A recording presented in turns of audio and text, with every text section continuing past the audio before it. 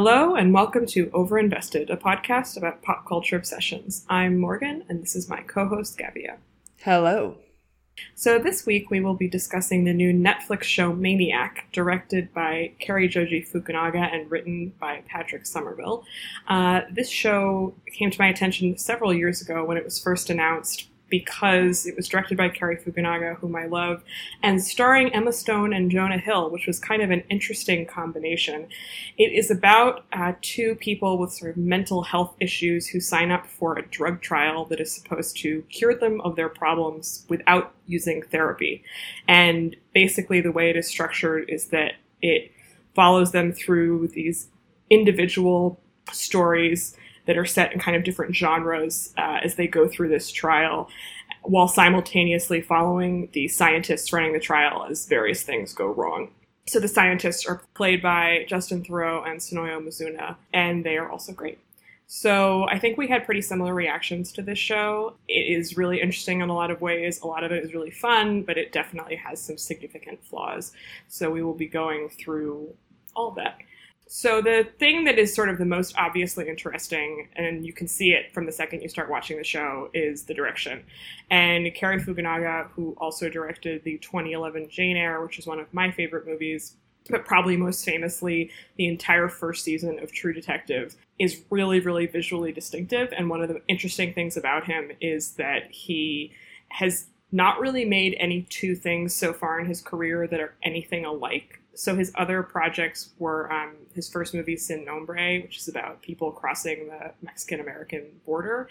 And then the film Beasts of No Nation, which is about child soldiers in Africa, which is also on Netflix and I highly recommend, although it's, as you can imagine, really, really rough viewing. And now this, which has all these kind of like pop iconography, I guess would be the way I would describe it. And also it's comedic. And it's not just comedic, it's like absurd comedy. Right. And also sci-fi, because one of the things, like from the description you were giving, I was like, anyone who's not seen this show is going to be like, this show is quite serious. No. And also it's about therapy, but it's like, it's absurd, but it's also kind of retro-futuristic. So it's set more or less in the modern day, but the aesthetic is sort of late 20th century. It visually looks, without looking like a kind of 80s or 90s pastiche, it has kind of that level of technology, but they've also got this like Inception style futuristic technology. And like at one point there's a 3D fuckbot thing, but we will get into that later. It's amazing. Well, yeah, the use of technology is pretty interesting, right? Like nobody has a cell phone. There are a couple references to like disposable cameras, and yet there are these various things like the fuckbot that you just mentioned that are definitely futuristic. Not visually cyberpunk, but thematically cyberpunk elements to do with like the economic situation. So the way these characters come together is that both of them have no money, and they both are using this service called Ad Buddies, where there is a person who's employed to follow you around and just read out adverts to you, which is just very funny. But like they both hear about this drug trial kind of from that service. Yeah, so they both are kind of going for different reasons. Like Emma Stone is already dependent on this drug that she's been getting through just like commercial illegal means, and Jonah Hill needs money and therapy. But there's this kind of dystopian element, and like Jonah Hill lives in this weird box apartment and there's like ads everywhere and that sort of thing. And also the fact that there's this like hugely unethical drug trial, which is like fucking around people's brains. But it definitely is sci-fi without it feeling tonally sci-fi, if you see what I mean. I think that's a very good way of describing it. I think because it plays with so many different genres in the kind of, they call them something, but they call them reflections. They call them some word like that, but these little stories within the story that they're experiencing when they take these different drugs that are part of this trial. Because all of those are specific sort of film genres, basically. So one of them is like a Lord of the Rings pastiche, and one of them is kind of noirish. One of them is kind of a gangster story. It's such a mishmash of things that it isn't like it's being told as a sci-fi story, like in quotes, right? The box that's holding those stories is this kind of dystopian science fiction story, but it doesn't overwhelm the rest of it. The way I'm describing it, I'm not really endorsing or criticizing that. Like, that's kind of just a statement of the way this show is structured. I actually think that there are some issues with that we can get into, but it definitely is daring, I would say. It reminded me a lot of the Wachowskis. Before you watched it, I was like taking care not to talk about it very much. But the one thing I was like, this is very Wachowski-ish, like specifically Cloud Atlas, which I don't like, and Sense8, which I do like, which both use a very similar mode of storytelling where you've got multiple characters. They're each playing within a specific genre. In this case, it really does overlap quite a lot with Cloud Atlas because it's got this aspect where the same actors are technically kind of the same characters, or they're playing, you know, reflections of themselves in people's subconsciouses, but they are in a crime thriller or a Lord of the Rings pastiche or whatever. Yeah, I think the Cloud Atlas is a really good comparison. I have read the novel, and the novel, which I have told you many times, is really, really amazing. But that novel is a good example of something, I mean, there aren't really, that's such a sui generis work. Like, it's not like there are many, many examples of things like Cloud Atlas. But that novel includes all these stories that are different genres of things in a way that is actively doing something. And the movie fails to replicate that, I would say. What this show does that is similar to Cloud Atlas is that the technical level of recreation of the genres, I think, is really impressive because Fukunaga is such an amazing director. Like, it all looks and feels right in a way that's really fun. Like, that's part of the fun of the show, is that it does, like, it sort of jumps around from these various things. But it doesn't all necessarily feel like it's doing what it's maybe supposed to be doing. Well, like, when I was writing my review, this was quite a hard show to review because, as you can probably tell, we have very mixed opinions. And I think in general, most critics had mixed opinions. And it's sort of like, I mostly enjoyed watching it, like especially the parts that weren't specifically about Jonah Hill, because he's kind of a drag, which we will get to in a second. But kind of the concept of the show is this, they've got this very clearly set out theme to do with recovery from trauma. And like Morgan said, they've got these mini stories which are nominally meant to be exploring the character's trauma, but they do it in a really shallow way, not in the sense that I'm like, well, these sucked, but like they didn't feel particularly meaningful. And it was as if the show kind of was trying to, like, it just felt like it should have been like so much more deep and complex than it was. And I really enjoyed that it was comedic, but then once you got to sort of towards the end and they were getting to the very predictable sentimental conclusion, and it was like, well, I don't feel like I've got any kind of emotional catharsis from any of this. Yes, I think I wrote this almost exactly in our planning document, and it was funny as I was sort of writing notes for what we were going to say, I realized my opinion about the show as I was getting to the end of writing these notes, which is what you just said, which is that it's actually just not that deep, but I think it thinks it's quite deep. And oftentimes when I watch things that are that way, usually it's watching things, I don't find this problem with books so much, they're really, really annoying. And I didn't find this show massively annoying in that way. This show does not seem pretentious, and it doesn't seem like it has an overinflated sense of its own smartness because it doesn't take itself too seriously, so it avoids that. Right. Basically, Cary Fukunaga is not a douchebag. Yes, exactly. But I do think it thinks it's about, like, quite deep ideas, even if it's not expressing them in a, like, douchebaggy way. And it tells you what it's about explicitly many, many times. It's about what you just said. It's about trauma and recovery and on and on and on. But because it's not actually really showing those things, it is hard to actually care that Yeah, because this is the kind of the difference I have between this and Sense8. Because this show, I would say in most regards, is like technically better than a lot of Sense8, which is, it suffers from a lot of Netflix, it's too long and that sort of thing. And also it's very corny. That is just like something that the Wachowskis always have, and I love that about them. But it's extremely emotionally sincere.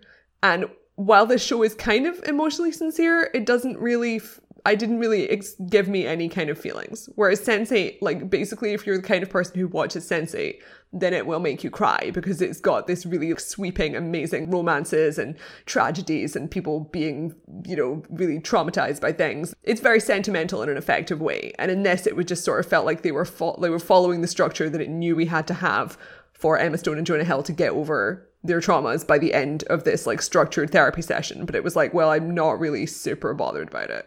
I'm more interested in watching Emma Stone because she's so fun and she's just like a really exciting performer. And with Jonah Hill, I didn't have that factor because he is just a drag. Yes. Let's take this time now to discuss Jonah Hill in this show. Morgan was not happy with Jonah Hill. Oh my God. I just do not understand what happened.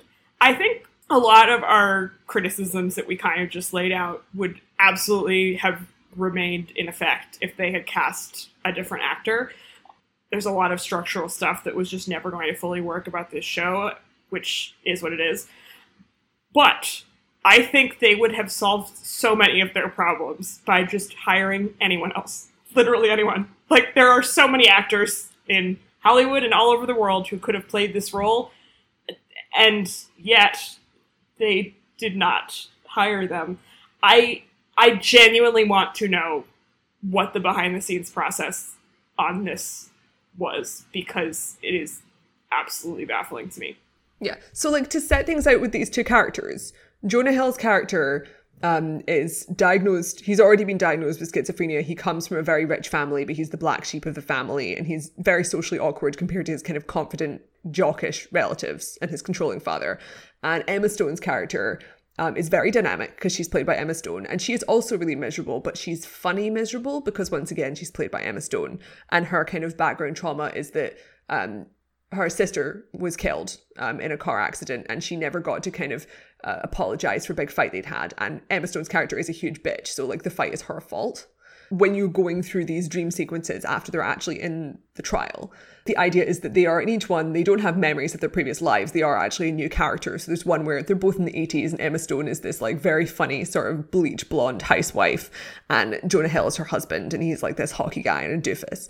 And they are separate from the original characters, but there's aspects of the original characters in there, like enough that it feels recognizable. And with Emma Stone, that works really well, because she has this energy. And with Jonah Hill's character, it's not that I'm like, I dislike Jonah Hill, because I don't. Like, the only thing I've seen him in is 21 Jump Street, which I love and find hilarious.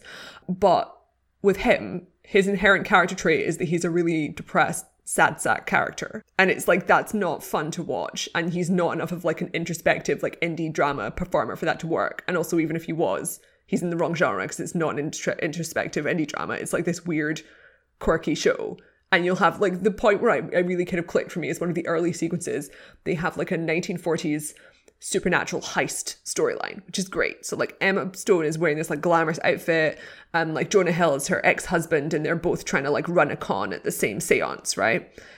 And Jonah Hill has to play, like, this suave kind of master criminal. It's like, you can't do that. He's just, like, you can't do that. It doesn't work.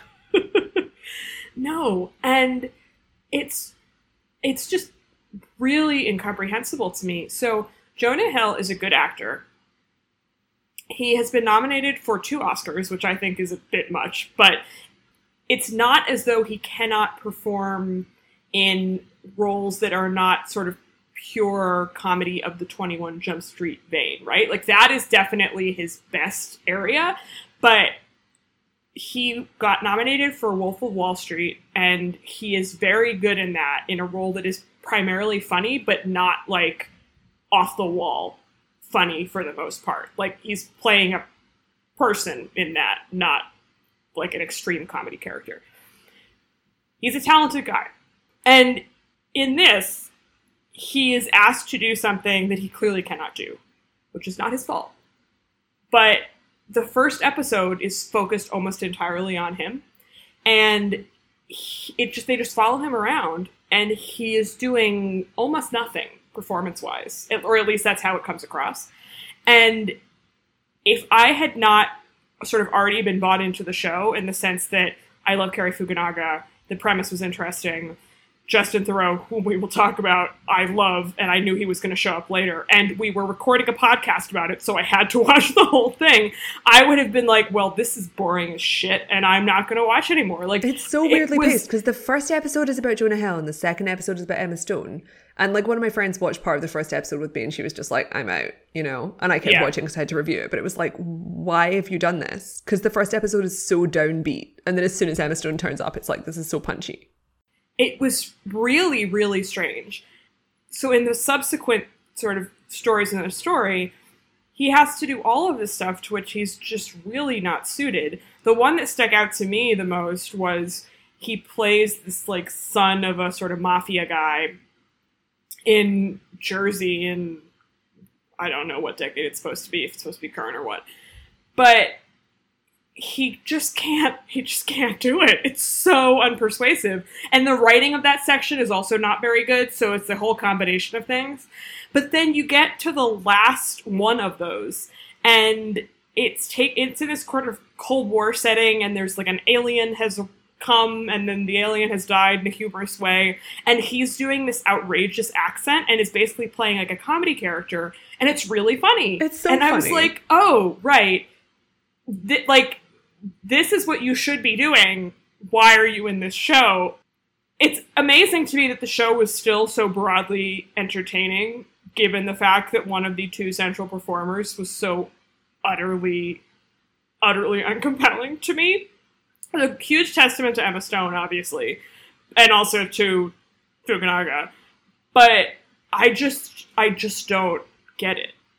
Why? So we were talking about this on email, because we were just like, this is the one factor where it's like, and I think also quite a lot of people who watch the show are just like, I'm not really sure why Jonah Hill. Not in the sense that any of us are like, he bad, but just like, why is this occurred, you know? Just like a really obvious case of miscasting. And we were like, who would we cast instead?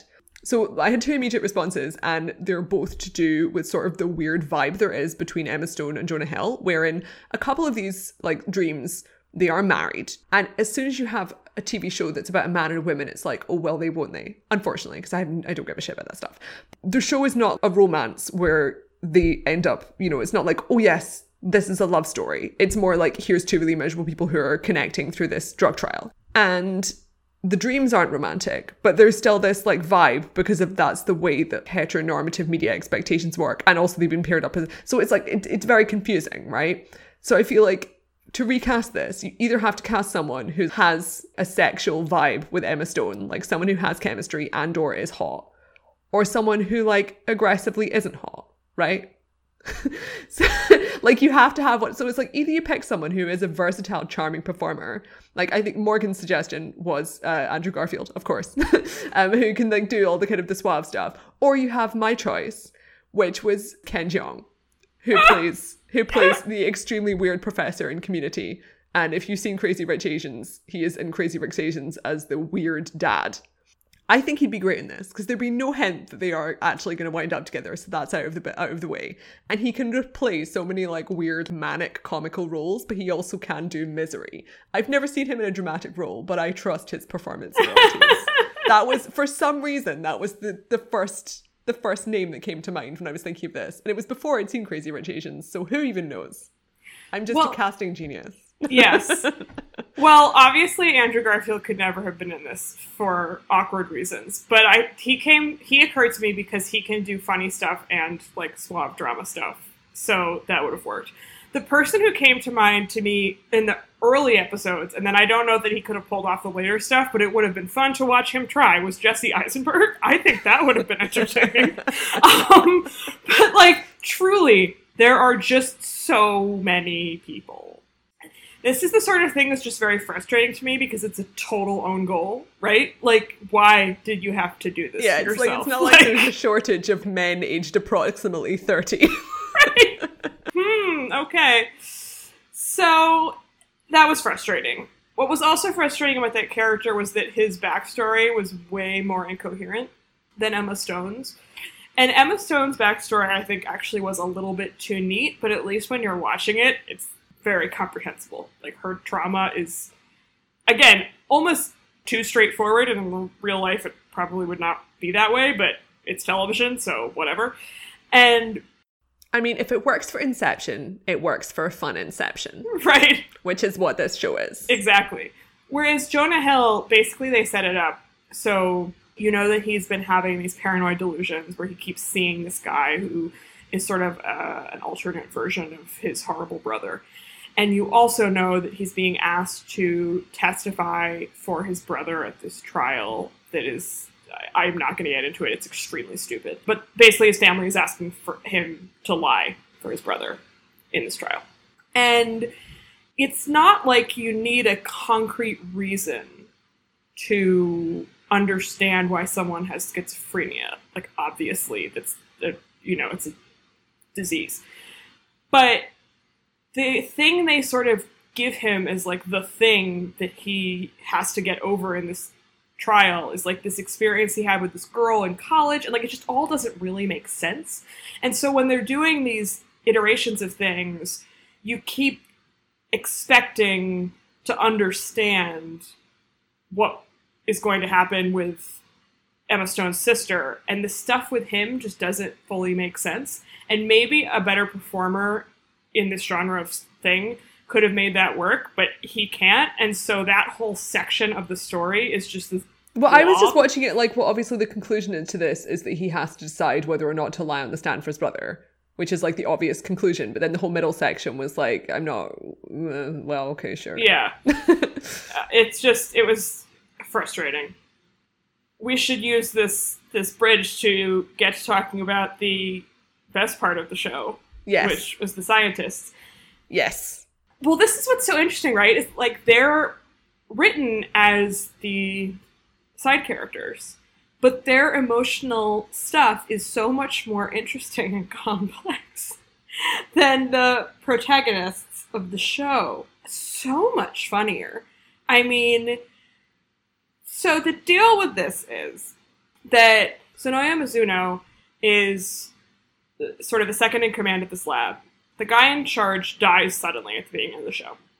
And so they have to bring back Justin Theroux, who created this whole project in the first place, and has been derailed due to his virtual sex addiction.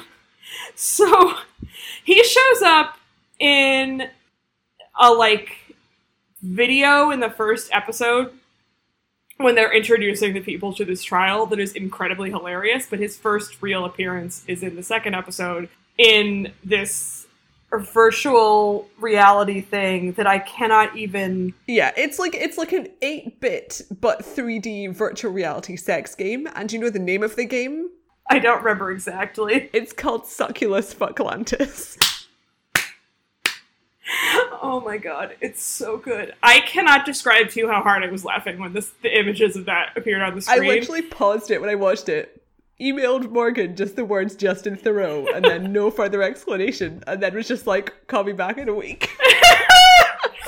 Oh my god, I was losing my mind. So, to give some context here, I was an obsessive fan of the HBO show The Leftovers, to the point where I never actually watched the finale because I was so depressed about it ending, and now I have to go back and watch the whole last season again because I will not have remembered it well enough to just watch the finale. In my defense, the finale aired literally the week I was moving out of Oxford last year, and then I was itinerant for 2 months, and so did not really have time to watch television. But also I was really depressed about it ending. And Justin Theroux plays the nominal lead of that show. It's really an ensemble, but he is so good on that show, and I love him. So I was very excited to see him in this. The Leftovers is a drama, capital D. Like, it has absurd humor in it, but he in particular is not playing a funny person. He is playing an extremely miserable, traumatized person. In this show, he gets a lot of comedy. I mean, literally his introductory scene, it's like, he has the fake video where he's introducing the therapy, and then he has the Succulus Fucklantis scene, which he is woken out of by Sonoya Mizuno, who is also playing a different kind of dorky but very dorky character, and he's got his dick stuck in the machine, and then he's not wearing his toupee. So for the whole show, his hair is a toupee. I think it's probably his real hair. Yes, but his real hair is playing a toupee, which is the opposite of the way it typically works. Oh but my God. One of the things I wrote in my review which was extremely effusive towards these two because I have no real previous experience of Justin Theroux, but he's hilarious, whereas I'm like a passionate lover of Sonoya Mizuno, who's in not very many things, but it's going to be famous soon because she's amazing. But anyway, I was like, the thing I was kind of writing about is how interesting it is that they've taken these two people who are really hot, right? Justin Theroux is like a famed heartthrob of the drama set. And most people probably know Sonoya Mizuno as playing like the initial prototype sex bot in Ex Machina. And she is just like a very classically beautiful person. They've not changed Justin Theroux's appearance, but he is just this absolutely embarrassing, buffoonish character. The ways in which he's fucked up are like very comical and entertaining while being tragic, but like visually very funny. And he's very dorky. And then Sonoya Mizuno's character, she's not quite like a cliche of a girl geek, but like almost there. So she's got like really bushy hair and she's wearing big glasses and she's wearing like a white lab coat and she's chain smoking all the time and she's got bad posture and that sort of thing, right? So she's basically wearing like a nerd Halloween costume, but like not quite enough for it to be bad. She's just very funny and she's using her natural English accent, which is also like very like what? It was so satisfying. She is great. I did not register initially that I had seen her in anything before, and then I looked her up and was like, what the fuck? Like, it's so good. So like she literally was a ballet dancer and she got the role in Ex Machina while she was a ballet dancer and feeling really creatively repressed. In fact, she was dancing for the Royal Ballet in Glasgow, so like I may have seen her dance at some point and I will never know because it was like 8 years ago or something. Since then she's had like a few dance roles, like she's in fucking La La Land and shit, and she's in Annihilation as like the silver alien. But now she's finally going to be famous and I'm hype because she's in Crazy Rich Asians, one of the best roles in the movie. As soon as she showed up, I was like, Sonoya Mizuno is a queen. I love her. She plays the woman who's getting married and she's just like so energetic and fun and like charismatic. And now she's going to be doing a sci-fi series with Alex Garland, who made Ex Machina and stuff, and she's the protagonist, and it's like, yes. But anyway, that was my manifesto.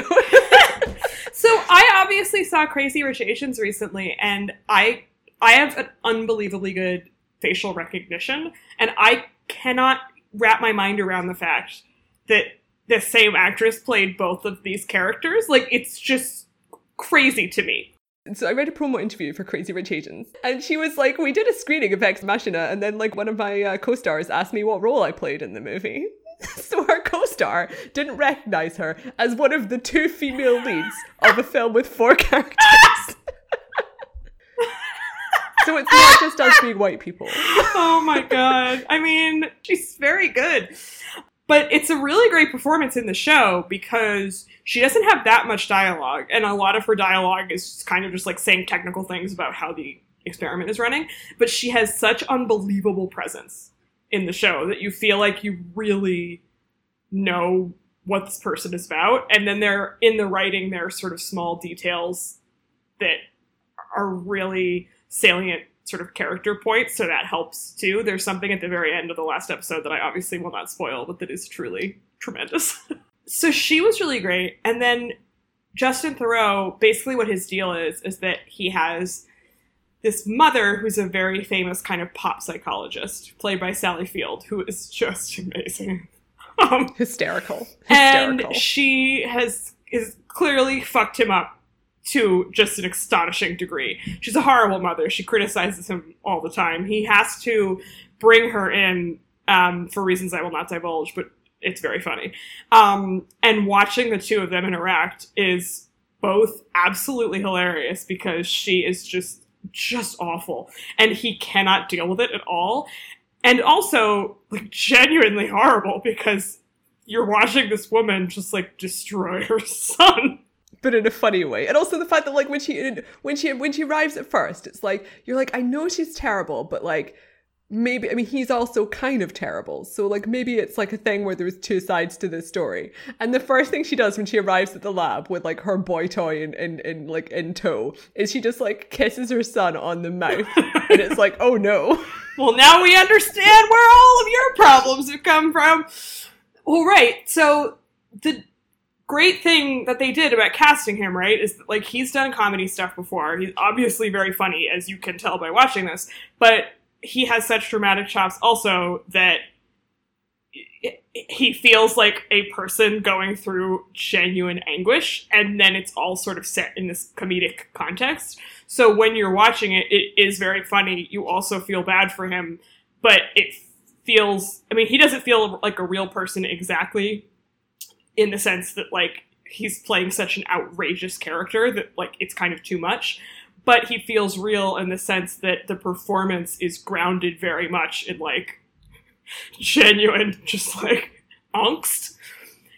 And the combination of both those performances and the fact that I think the writing of those characters and that storyline, which carries through the whole show, unlike the Emma Stone and Jonah Hill stuff, which changes so much, makes their material so much more compelling. Like, yeah, I mean, it's like, you know, you have like a traditional just like subplot structure that goes through 8 episodes, you know? Yeah. And it's just ironic because it's not supposed to be about, obviously they're doing something with them also in terms of like trauma and parenting and stuff, but it's not really supposed to be about them or that. And like everyone I've seen tweeting or spoken to about this, like their takeaway has definitely been that like that part is the highlight of the show. And that, yeah, something got sort of well, it's like, I think basically what we've come home here to is the fact that the success of this show when it comes to the character is almost purely down to performance. Because like one of the things I was like tweeting while watching this was just Emma Stone is literally making chewing gum fun in this. It is not like I'm saying, oh, they're badly written roles. But like the 3 parts that we were like, this is great, is where it's like Emma Stone can literally make chewing gum look good. Sonoya Mizuno's character doesn't actually get like really that much of a development arc, not in a bad way. It's just like that's not part of her role. And I'm like, I love her. And then Jonah Hill has like the bulk of the writing. And it's like, well, there's nothing happening here. So yeah, cast your stuff well, people, or else this will happen to you. So we'll see what Cary Fukunaga does with the next Bond movie, I guess. I hope he casts Sonoya Mizuno. Yes, me too.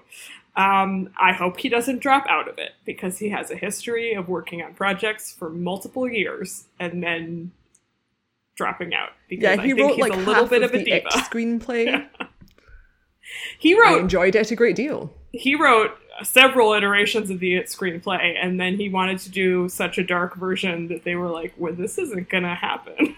Well, the version he ended up with, which was very populist, was good. Yeah. So who knows what happened? Yeah, I mean, we'll link to a couple profiles of him. He is a genuinely fascinating guy, and famed Dreamboat. The word Dreamboat, I believe, was in Morgan's planning document for this episode. I saw Beast of No Nation at a rare screening because it was a Netflix movie, and he was at the Q&A after, and the whole audience was very excited about his presence. He is as dreamy in person as he appears to be on the internet, both in appearance and just general I think demeanor. when he was first introduced to the world, it was him going to the Oscars looking like Clark Kent in a tuxedo, but with French braided hair. That was the Emmys, but okay. Yes, that was when most people first... I'm glad that you have this even more encyclopedic pinpointed memory of this. It was when he won... I mean, I obviously knew who he was before that, but it was when he won the Emmy for True Detective and went up and gave a very enigmatic speech, and everyone was like, who is this man? And I was like, I've known about him for years! Like, get off my lawn! But he definitely is a little bit of a diva. Which makes the last thing we should talk about just briefly, because I saw this article today and it was so bizarre, about Netflix's algorithm affecting how they were editing and preparing this show. So apparently they would literally go through sort of, I guess, scripts and maybe when they were doing the editing also. And the way Netflix makes television shows now is like they have this mysterious algorithm, and that tells them sort of when people are likely to drop off from watching things and what makes people keep binge watching. And that it literally, they were like, well, you can't have that scene because that's the sort of thing that will make people stop watching. And he was like, okay. So the fact that he agreed to all of this is sort of remarkable. I guess maybe he's growing up. I don't know. But I'm just amazed. The issue with like the way Netflix ratings work is it's a total black box. Whenever you see any headline about Netflix ratings, it's always either information that Netflix has shared and therefore I find immediately suspicious, like when they were like, Iron Fist's a huge hit. it's not. Or it's something that's been taken from like a secondary source. They use like app tracking, or like they have other things where they're like listening in on people's Netflix accounts, like from their cell phones and stuff really creepily. But it's like with this, I'm very curious about that, because like consistently everyone, like every TV critic and a lot of people who watch a lot of Netflix know that one of the consistent problems with Netflix is that like loads of stuff is really too long. So is it the case that the viewing public is actually okay with watching something that's really long and boring?